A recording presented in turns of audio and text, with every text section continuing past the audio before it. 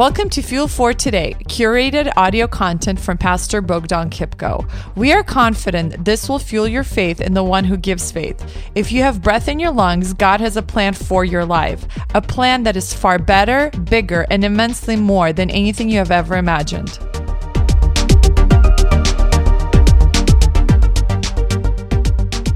How do we make disciples? Or how does this process actually happen? How can we create this environment where God is going to give growth, right? I used this example last Sunday. If I want to become a better husband and I'm just sitting there on my phone praying, God, please let me become a better husband. Please let me love my wife like Christ loves the church. And my wife texts me. She's like, hey, honey, can you take out the trash? And I don't respond. I just keep praying about it. Yeah, it's you think it's funny now, right? But the point is, I have not created that environment. What's the environment? Get off your phone, go to your wife and say, honey, absolutely I'll take out the trash. What else can I do for you, right? And you can apply that to any scenario in your life. We create that environment. And I remember, I think it was a famous person that said this. He said, it's funny, the harder I work, the luckier I get, right? In the Christian life is the more you follow Jesus, the more blessed you become. The more you realize that certain problems that plagued you before, you're like, wow, I can actually get through this and I'm quite okay. So the first thing that we want to talk, what we want to kind of talk about today is this, gather. That's the first thing that we do. If you're thinking about God gives growth, how does he practically do that? How do we as a Forward Church, how do we have a plan or a process of how we're going to do it? The first thing that's so important is gathering, right? It's important to come together. This is the reason why we come together. When we come together as a church on Sunday mornings, it is a time for us to motivate, inspire, and equip one another and to love one another. Here's why we do this. Because during the week, you and I will experience difficulties, hardships, and maybe even catastrophes. And those things can overwhelm us, they can frustrate us, and they can grieve us so much that without gathering on a Sunday, we think there's no hope to live in this world.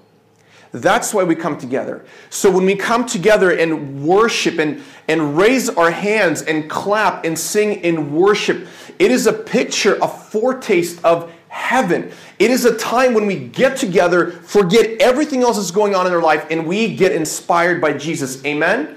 That's why it's important to gather. This is why one of our primary things that we do is we gather. We rent a hotel area from Doubletree Hilton to gather together, to inspire, to equip, and to be all about Jesus Christ. And the thing is that in the Bible, there's actually, in Hebrews, it even says that don't neglect gathering together as some have done. And why do we gather together? We encourage one another. We spur one another onto love and good works. And here's the thing, friends. We all need one another.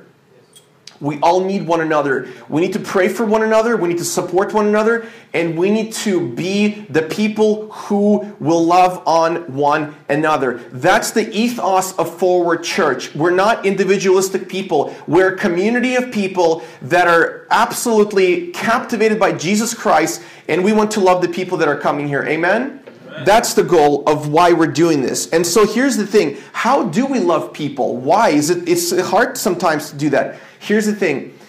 God the Father, his love was poured out onto us in Jesus Christ. And so when we partake in communion, we understand that God's love is in us and we can dispense that love towards other people.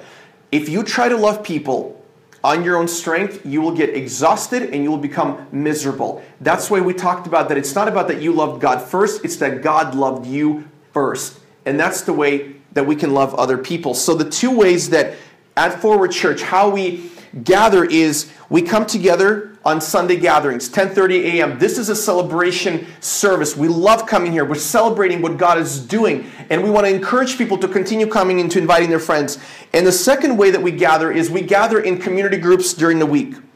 We break bread, we read the Bible, we pray for one another, and we encourage one another. And that's very important to do that, community groups. And we love to have our entire church plugged into community groups, and there's going to be a way for us to do that. The second thing that we do, other than gather, is we go. And the point is that we're living a life on mission. So this is basically us 2 weeks ago when we had a New Here lunch. And if you're new here and if you've never been to one of these lunches, you're in for a treat. We have one coming up next month. And going means that we gather together, we're inspired by God to live a life, and then in our weekly life, we go to our workplaces, our environments, our families, our spheres of influence, and we go and we share the love of Jesus with people. If you guys remember last time, somebody said, well, how can I be, I'm a pilot, how can I worship God faithfully? I said, land the plane, right? It's very simple. Whatever field you're in, how can we show Jesus? How can we be the practical Messiah to the world that is out there? And here's the thing.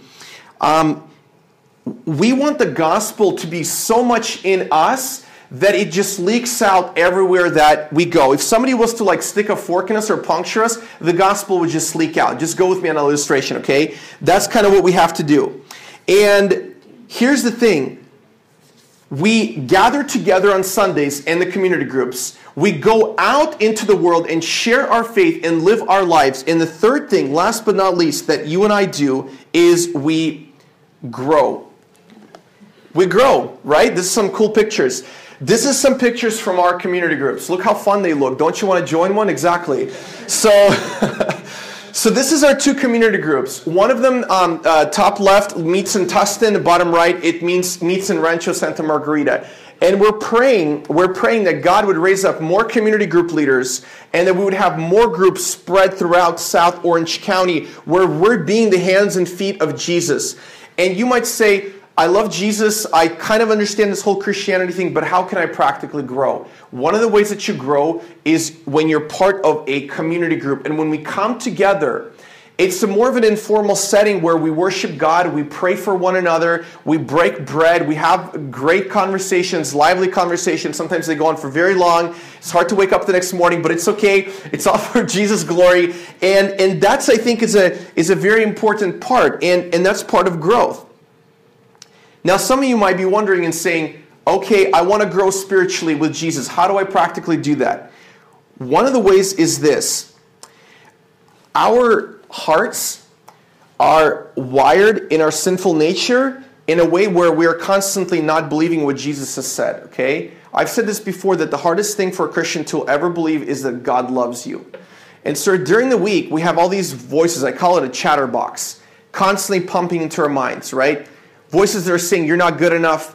Voices that are saying your past is going to plague you. Voices that are saying Jesus Christ did not really forgive you. Voices that are saying you're not approved. Voices that are saying you're not good enough. Voices that are coming back from your past, bringing up maybe your past sin to light and saying, look at what you've done. Jesus will never accept you. All those are lies. Yep.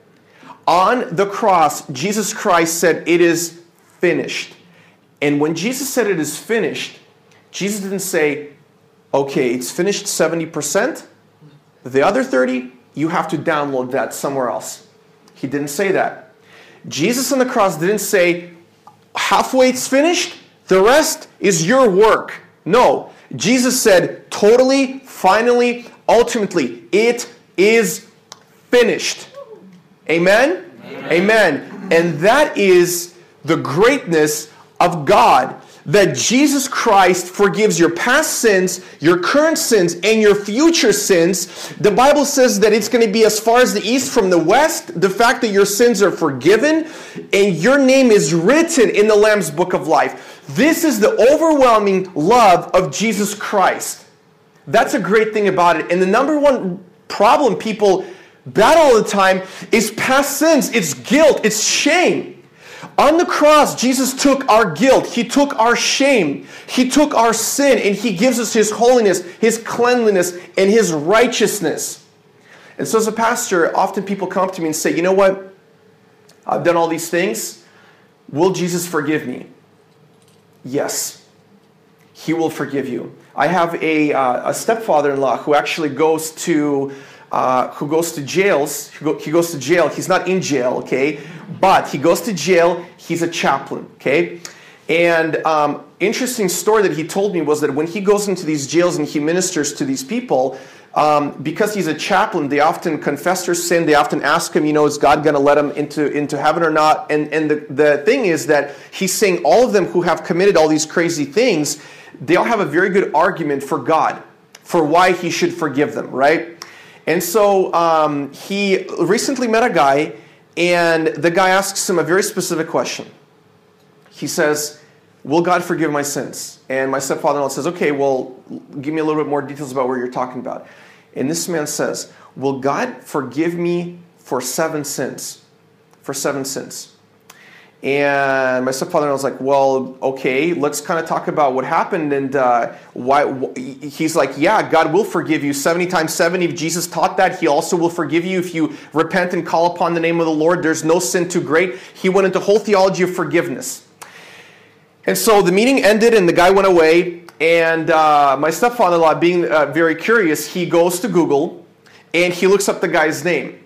And now the whole story comes to light. Apparently, the reason that this convict was asking if God will forgive 7 sins was because he murdered 7 prostitutes. He murdered them.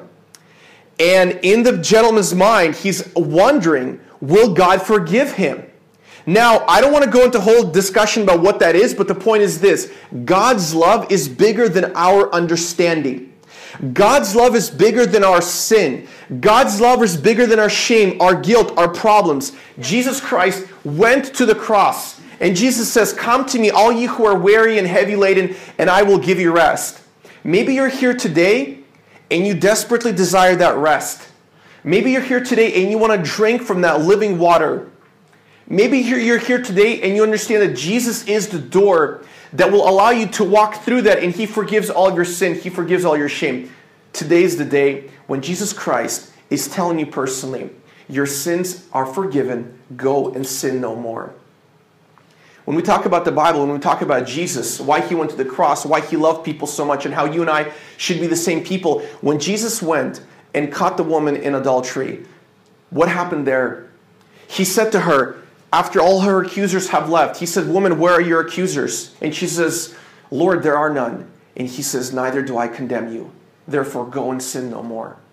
And you know what I want to do? I want to flip the script in that story. Very often we think of the story as the woman caught in adultery. You know what that story is? It's not a woman caught in adultery. It's a woman caught in grace. Amen. That's the beauty of the gospel. That's the jewel that we look at it from different ways and we see it. And it's so scandalous, it's so ridiculous. We sometimes even think, Jesus, how in the world can you forgive that? And he says, I can because I am God. And that's the overwhelming love of God. That's the reason that we as a church exist. That's the reason the Forward Church exists, to give people hope and healing in Jesus. And friends, if you're here today and you're still searching for God, and if you have unrest in your heart, here's what I want to tell you. Until you find Jesus and until Jesus fills your heart, you're going to continue experiencing dissatisfaction in your life.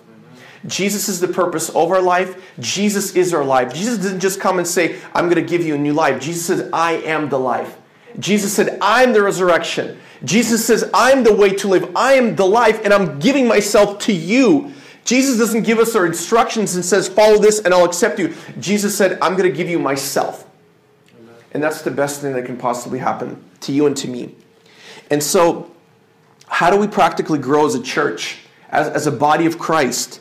Well, one of the ways that we do that is the more we find out about who God is, and the more we want to worship Him, we're going to want to serve. And one of the ways to do that is just to commit to attending every Sunday, to encourage and to love on one another in the church. When we wake up on Sunday mornings, I understand a whole bunch of things are happening. Here's what I'm going to say, friends. You will never, ever regret coming to church on a Sunday morning. Amen. You will not regret it. If you're sick, come here. We're going to pray for you, and maybe God is going to heal you. If you're having a bad day, you're going to hear some worship songs here. Your day's going to be flipped, turned upside down. You're going to be happy you came here. So when we're talking to this group, when you're talking to your friends and family, and people are in bed texting you like, oh, I'm not sure, I'm feeling kind of bad today. You want to feel good? Come to church. Come to Forward Church. You're feeling down? Come to church. This is a body of people. Look around you. People can pray for you, encourage you, love on you, give you a big bear hug, hook you up with some coffee. What could be better than that on a Sunday morning? Amen?